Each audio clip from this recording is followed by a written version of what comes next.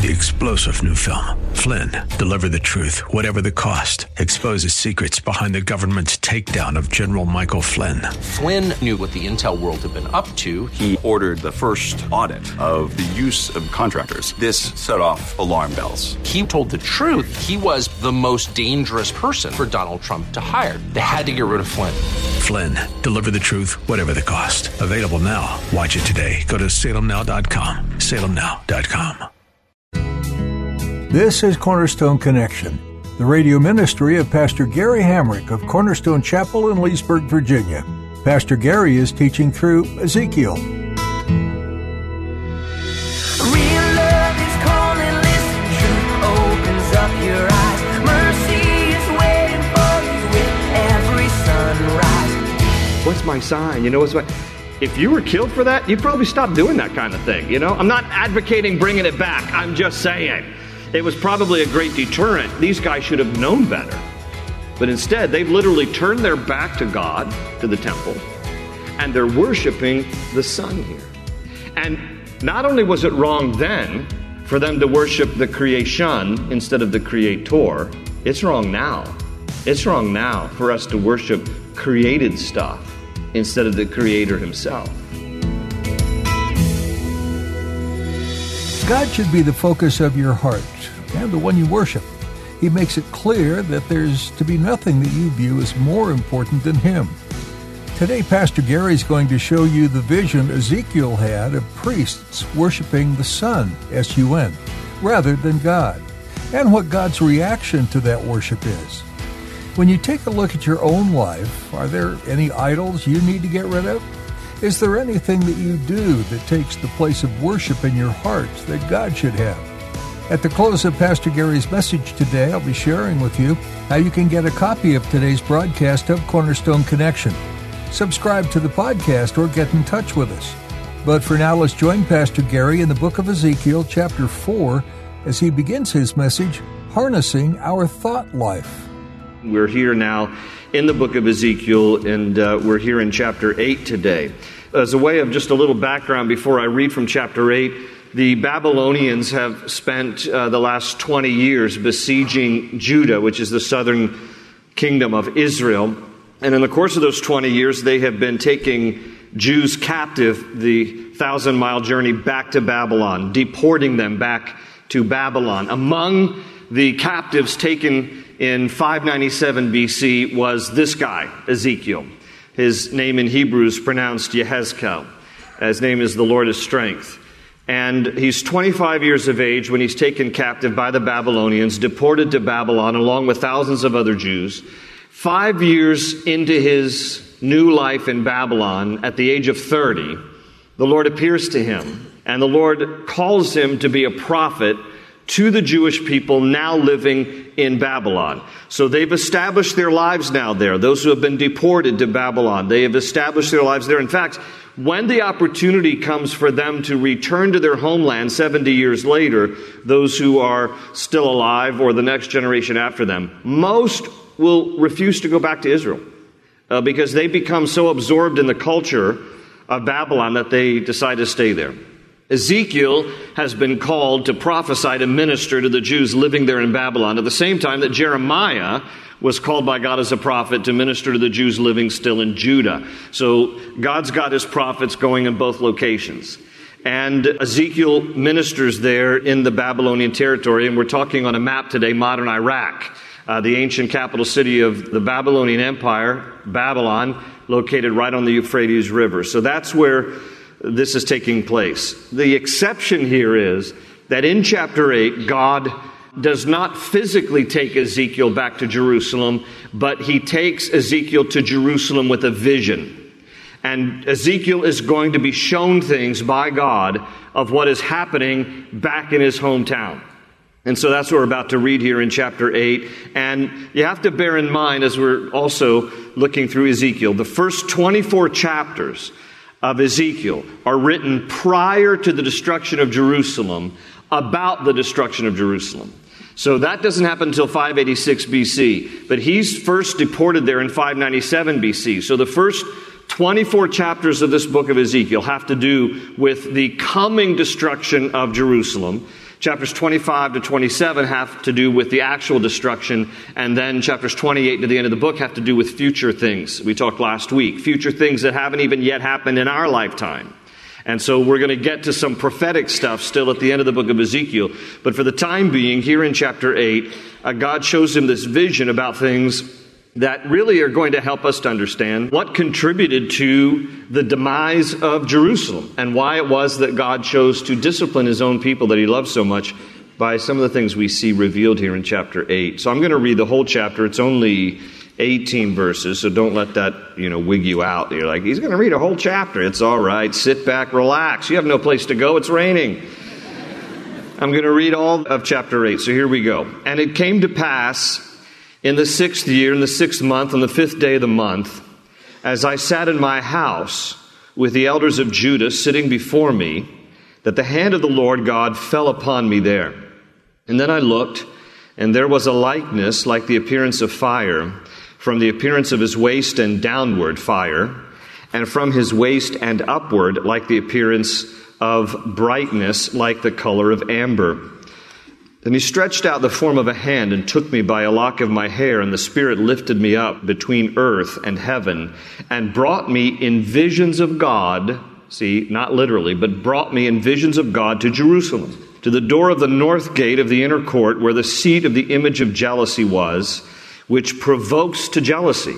And behold, the glory of the God of Israel was there, like the vision that I saw in the plain. And then he said to me, Son of man, lift your eyes now toward the north. So I lifted my eyes toward the north, and there, north of the altar gate, was this image of jealousy in the entrance. We'll talk about what that is in a minute.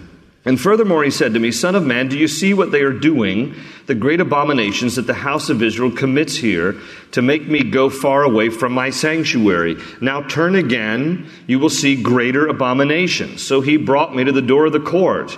And when I looked, there was a hole in the wall. And then he said to me, Son of man, dig into the wall. And when I dug into the wall, there was a door. And he said to me, Go in and see the wicked abominations which they are doing there. So I went in and saw, and there every sort of creeping thing, abominable beasts, and all the idols of the house of Israel portrayed all around on the walls. And there stood before them 70 men of the elders of the house of Israel, and in their midst stood Jazaniah, the son of Shaphan. Each man had a censer in his hand, and a thick cloud of incense went up. And then he said to me, Son of man, have you seen what the elders of the house of Israel do in the dark, every man in the room of his idols? For they say, the Lord does not see us, the Lord has forsaken the land. And he said to me, Turn again, and you will see greater abominations that they are doing. So he brought me to the door of the north gate of the Lord's house, and to my dismay, women were sitting there weeping for Tammuz. And then he said to me, Have you seen this, O son of man? Turn again, and you will see greater abominations than these. So he brought me into the inner court of the Lord's house, and there at the door of the temple of the Lord, between the porch and the altar, were about 25 men with their backs toward the temple of the Lord and their faces toward the east, and they were worshiping the sun toward the east. And he said to me, Have you seen this, O son of man? Is it a trivial thing to the house of Judah to commit the abominations which they commit here? For they have filled the land with violence, and then they have returned to provoke me to anger. Indeed, they put the branch to their nose. That's another way we would say today, they thumb their nose. So they're thumbing their nose at God. And therefore I also will act in fury. My eye will not spare, nor will I have pity. And though they cry in my ears with a loud voice, I will not hear them. So we're going to make sense of all this. I know it's a bit of an enigma. It kind of baffles the mind, but we're going to unpack this chapter today, and it'll make more sense as we go. Let's first have a word of prayer. Father, thank you for your word today, and I thank you for each person here and those watching online. We do pray for you to visit us in a personal way, that you would translate an ancient story in a way that is helpful to us, Lord, that we might grow in our own relationship with you through the knowledge and understanding of your word. So, Lord, thank you for ministering to us through the pages of Scripture. Do your good work in our hearts today. Help us to be receptive to what you would want us to learn. And we love you, and we thank you that you first loved us. It's in Jesus' name that we pray. And everybody said, amen. So when this chapter opens up, Ezekiel writes here about this occasion when he is in Babylon. Now that's where he's living. He's in his own house in Babylon, and he's in the living room of his house with some of the elders of Judah who have been deported with him from Jerusalem. And there they are, just having a casual afternoon together, sitting in his living room, sipping iced tea, eating Chick-fil-A, because that's what Christians do. And all of a sudden, as he's with these guests of his in his own house, the Lord gives him a vision. This is all a vision now. He was not like physically transported to Jerusalem, because he says specifically in verse 3 that the Spirit lifted me up between earth and heaven and brought me in visions of God to Jerusalem. So it's not literal. This is a vision that God is giving him. And God lifts him up in this vision between heaven and earth to give him a bird's eye view of Jerusalem. And in particular, what we note in chapter 8 is he's going to give him a bird's eye view of the temple court area. Because at this time, the temple's not been destroyed. It's prior to 586 BC. So he sees the temple of Jerusalem there, the temple of God. He sees the courtyard area, and God shows him different things so that Ezekiel gets a better understanding as to why God is just in bringing his judgment against the people whom he loves. He's going to allow the Babylonians to come as a form of disciplining the people that he loves. And so, in a sense, what he is saying to Ezekiel is, come with me, I want to show you some things that are going on here in Jerusalem. You get a better idea of why I'm about to do what I'm about to do. The first thing that Ezekiel sees here when he's kind of lifted up and given this bird's eye view of Jerusalem is in verse 3, what is called here the image of jealousy. He says, I saw the image of jealousy. That phrase is used twice there. And it's an idol. It's a particular idol. And it provokes jealousy with God. You know, listen, God even listed one of the 10 commandments. It's commandment number 2 about not having any other idols. And in fact, he says there in Exodus 20 verse 5, when he lists commandment number 2 about no other idols, he says, for the Lord your God is a jealous God. Now, he's not insecure. He just despises the fact that people would give their attention and affection to inanimate objects, things that can't help them, things that don't work for them, things that don't love them. It's really a travesty, and it's a commentary on man's desire to worship something, even if it's the ridiculous worship of something that isn't even real, and God is jealous about it. He is provoked to jealousy over this kind of nonsense. And so here's this idol, and Ezekiel sees it. And what we come to find out is that it's a particular idol with a name. Here in this 8th chapter, you may have noticed in verse 14, let me read it again in verse 14. It says, so he brought me to the door of the north gate of the Lord's house, and to my dismay, women were sitting there weeping for Tammuz. Now circle in your Bible Tammuz. That's the name of this idol. That's the name of a god of the Babylonians back in this day that the Babylonians worshipped, and Ezekiel here is appalled. He is dismayed to see that Jewish women in Jerusalem are weeping in their worship of Tammuz. The name Tammuz only appears here in all of the Bible. There's no other reference to him by name than right here. This is the only place. Who was Tammuz? So Tammuz was a Babylonian god, a mythological Babylonian god they thought was real, and he was the god of life and vegetation. And so they believed that all green things and life and vegetation were attributed to Tammuz, but that every fall, at the end of summer, Tammuz died. And that's why the vegetation would die. You know, when we hit the season of fall, things start to die. It's just the season of life, and it's the rotation of the seasons, and God is the Lord of the seasons. But unfortunately, at this time, the Jewish people were persuaded to believe in the Babylonian gods and the gods of the Canaanites and other gods. And so the women are believing that Tammuz, it's fall, and things are dying. And there was this myth that every fall Tammuz would die and have to be revived. And that's why vegetation died. And so the women are weeping about this. Now, this does coincide with the season, because at the beginning of chapter 8, Ezekiel actually gives us the timeline. And when you translate when he says this occurred, according to the Babylonian calendar, it would have been September the 17th, 592 BC. And so it's fall time. Things are dying and decaying. And the Jewish women in Jerusalem are weeping. Oh, Tammuz is dying. And the Babylonian myth was that he would die, go to the underworld, and then his wife, Ishtar, would have to rescue him every year, and she would bring him back to life in the springtime, which is when everything would bud and blossom. And so they're like, hooray, Ishtar has saved Tammuz again. That's the way they would worship. Now, how pitiful is this? How pitiful is this? That the God you worship dies every year and has to be revived by his wife. I mean, what if one year before Tammuz dies, they get into a fight? And Ishtar's like, didn't like your attitude, not bringing you back. I mean, what kind of a God is reliable like that? Where he has to be brought back because his wife revives him. And so then they would worship the spring and Ishtar and all this. So listen, this is all nonsense. And Ezekiel is seeing this. Saying, oh, the women are weeping. This is so sad. The Jewish women are weeping over Tammuz because it's fall time and things are dying. And so he's grieved by this. What kind of a God is worth serving who dies every year and has to be revived? Well, then Ezekiel sees something else here. If you'll notice again in verse 15 and 16. Verse 15, God says, and have you seen this? Like, in other words, like, if you think that's bad, get a load of this.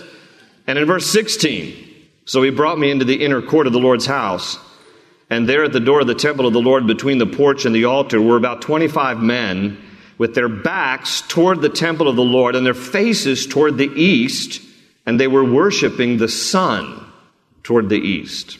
So again, here's something else that Ezekiel sees as part of this vision. God is pulling back the curtain of Jerusalem. He says, Ezekiel, I want you to see what's going on here among your own people. This is the reason why I'm going to destroy Jerusalem. This is the reason why you're in Babylon, that I put Jews there captive for 70 years as a timeout to make them realize, you got to get your act right. You got to get right with me. And Ezekiel sees here 25 men in the temple courtyard area, backs to the temple, facing east to the rising sun, and they're literally, verse 16, worshiping the sun. Now, some of you come close, you know how you are. You like to go to the beach, lather up, lay out there, oh, the sun god. But you're not really worshiping the sun, so I know. We just appreciate the sun and all that. They're actually worshiping the sun. I mean, they're bowing down to the sun. They're seeing the sun as a literal god, and they've probably adopted this from the Egyptians. The Egyptians worship the sun god Ra. And so they are now worshiping the sun. And Ezekiel sees this. And he's grieved about this. Now, who are these 25 men? Based on the location and based on the number, he says about 25, these are likely the priests. The priests, the spiritual leaders of the day, because they are located at the inner court of the Lord's house, which is the temple of God. And it tells us also in verse 16 that they are standing there between the porch and the altar. Okay, that's where priests would serve. And it says there were about 25 men that he sees. Well, 1 Chronicles 24 tells us that the priests who served at the temple would serve in rotations of 24 at a time. 24 at a time, plus the high priest, meant 25. So no doubt what Ezekiel is seeing here are the priests. Priests are worshiping the sun, S-U-N. They're worshiping the heavenly bodies instead of God himself. And not only was it wrong, it was expressly forbidden as a capital offense in the Mosaic Law. I'll read it to you. You don't need to turn there, but it's Deuteronomy 17 and verse 3. God condemns any man or woman who has gone and served other gods and worshiped them, either the sun, the moon, or any of the host of heaven. And then he adds in Deuteronomy 17, verse 5, God says, here's the penalty. Then you shall bring out to your gates that man or woman who has committed that wicked thing, and shall stone to death that man or woman with stones. That's how much God was like, don't be doing this. Don't be doing this. This is a capital offense. Now, you are probably like I am, glad that we live under grace now, right? Okay?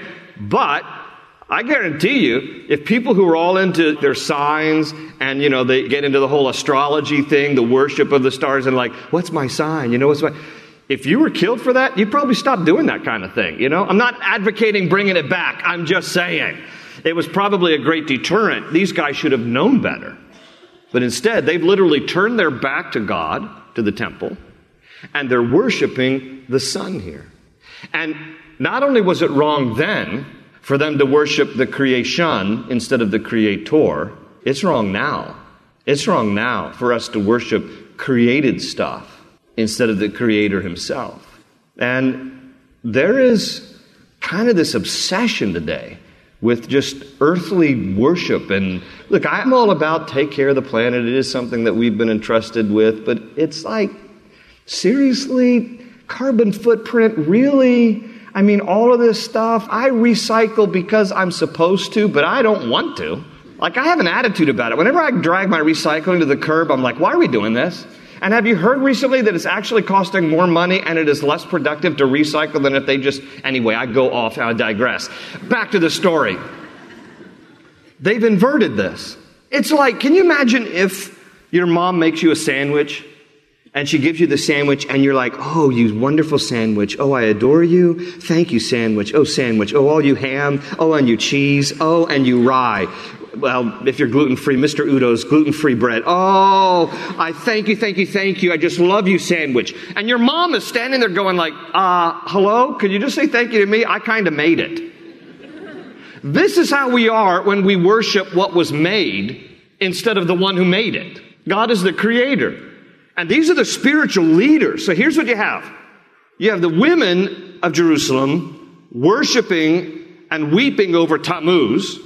And you have the spiritual leaders, the men, the priests, turning their back on God and worshiping the sun. And God's like, you see what's going on here?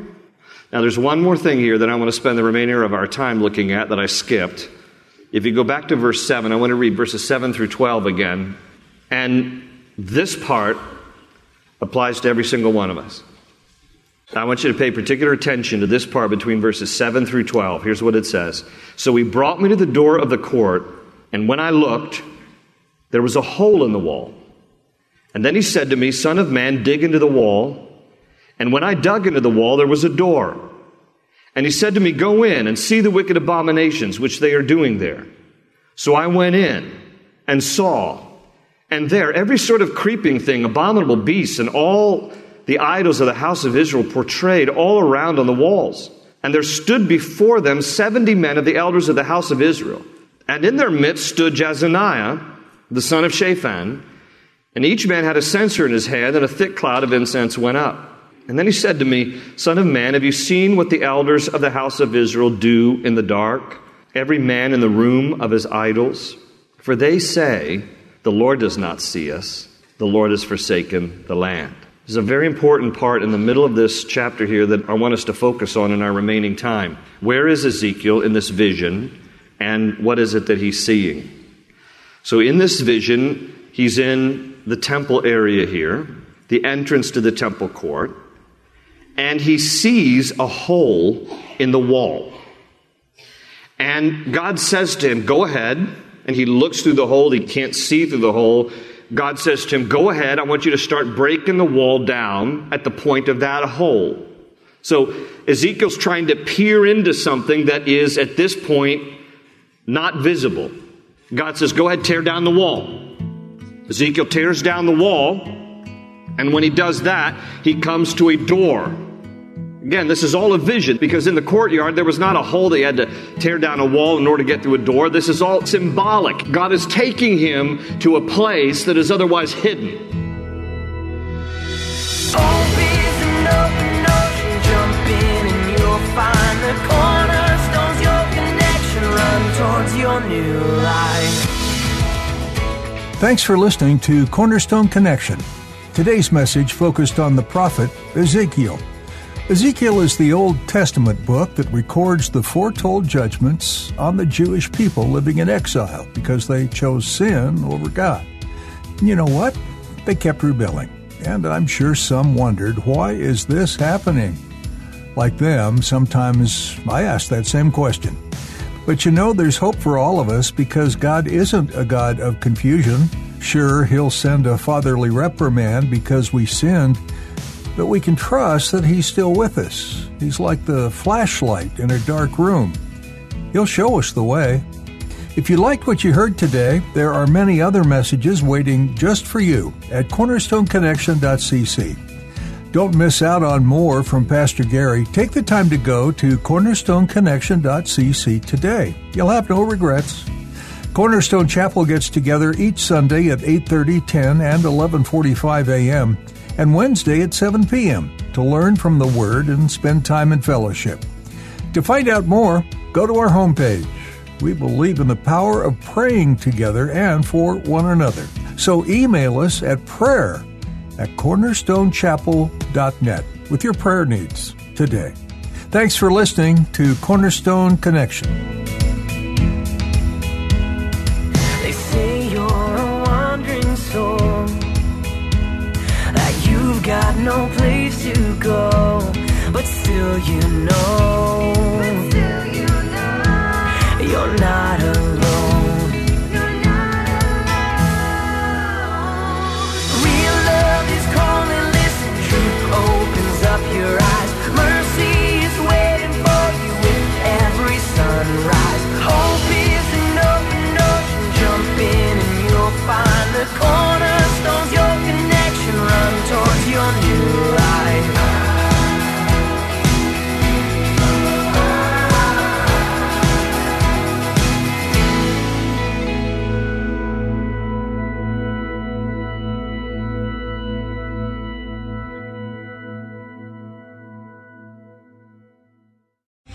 Three-star General Michael J. Flynn, head of the Pentagon Intelligence Agency, knew all the government's dirty secrets. He was one of the most respected generals in the military. Flynn knew what the intel world had been up to. He understood its funding. He ordered the first audit of the use of contractors. This set off alarm bells. The explosive new documentary, Flynn, Deliver the Truth, Whatever the Cost, uncovers the facts behind this scandal. Flynn told the truth. He was the most dangerous person for Donald Trump to hire. I find out the worst enemy that I'm going to face in my life is right here in America. They took my assessment and they wanted me to change it. And I was like, I'm not changing it. They had to get rid of Flynn. With in-depth interviews, archival footage, and never-before-seen personal records of the man behind the headlines. I just felt like I was drowning. Flynn, Deliver the Truth, Whatever the Cost. Available now. Watch it today. Go to salemnow.com. salemnow.com.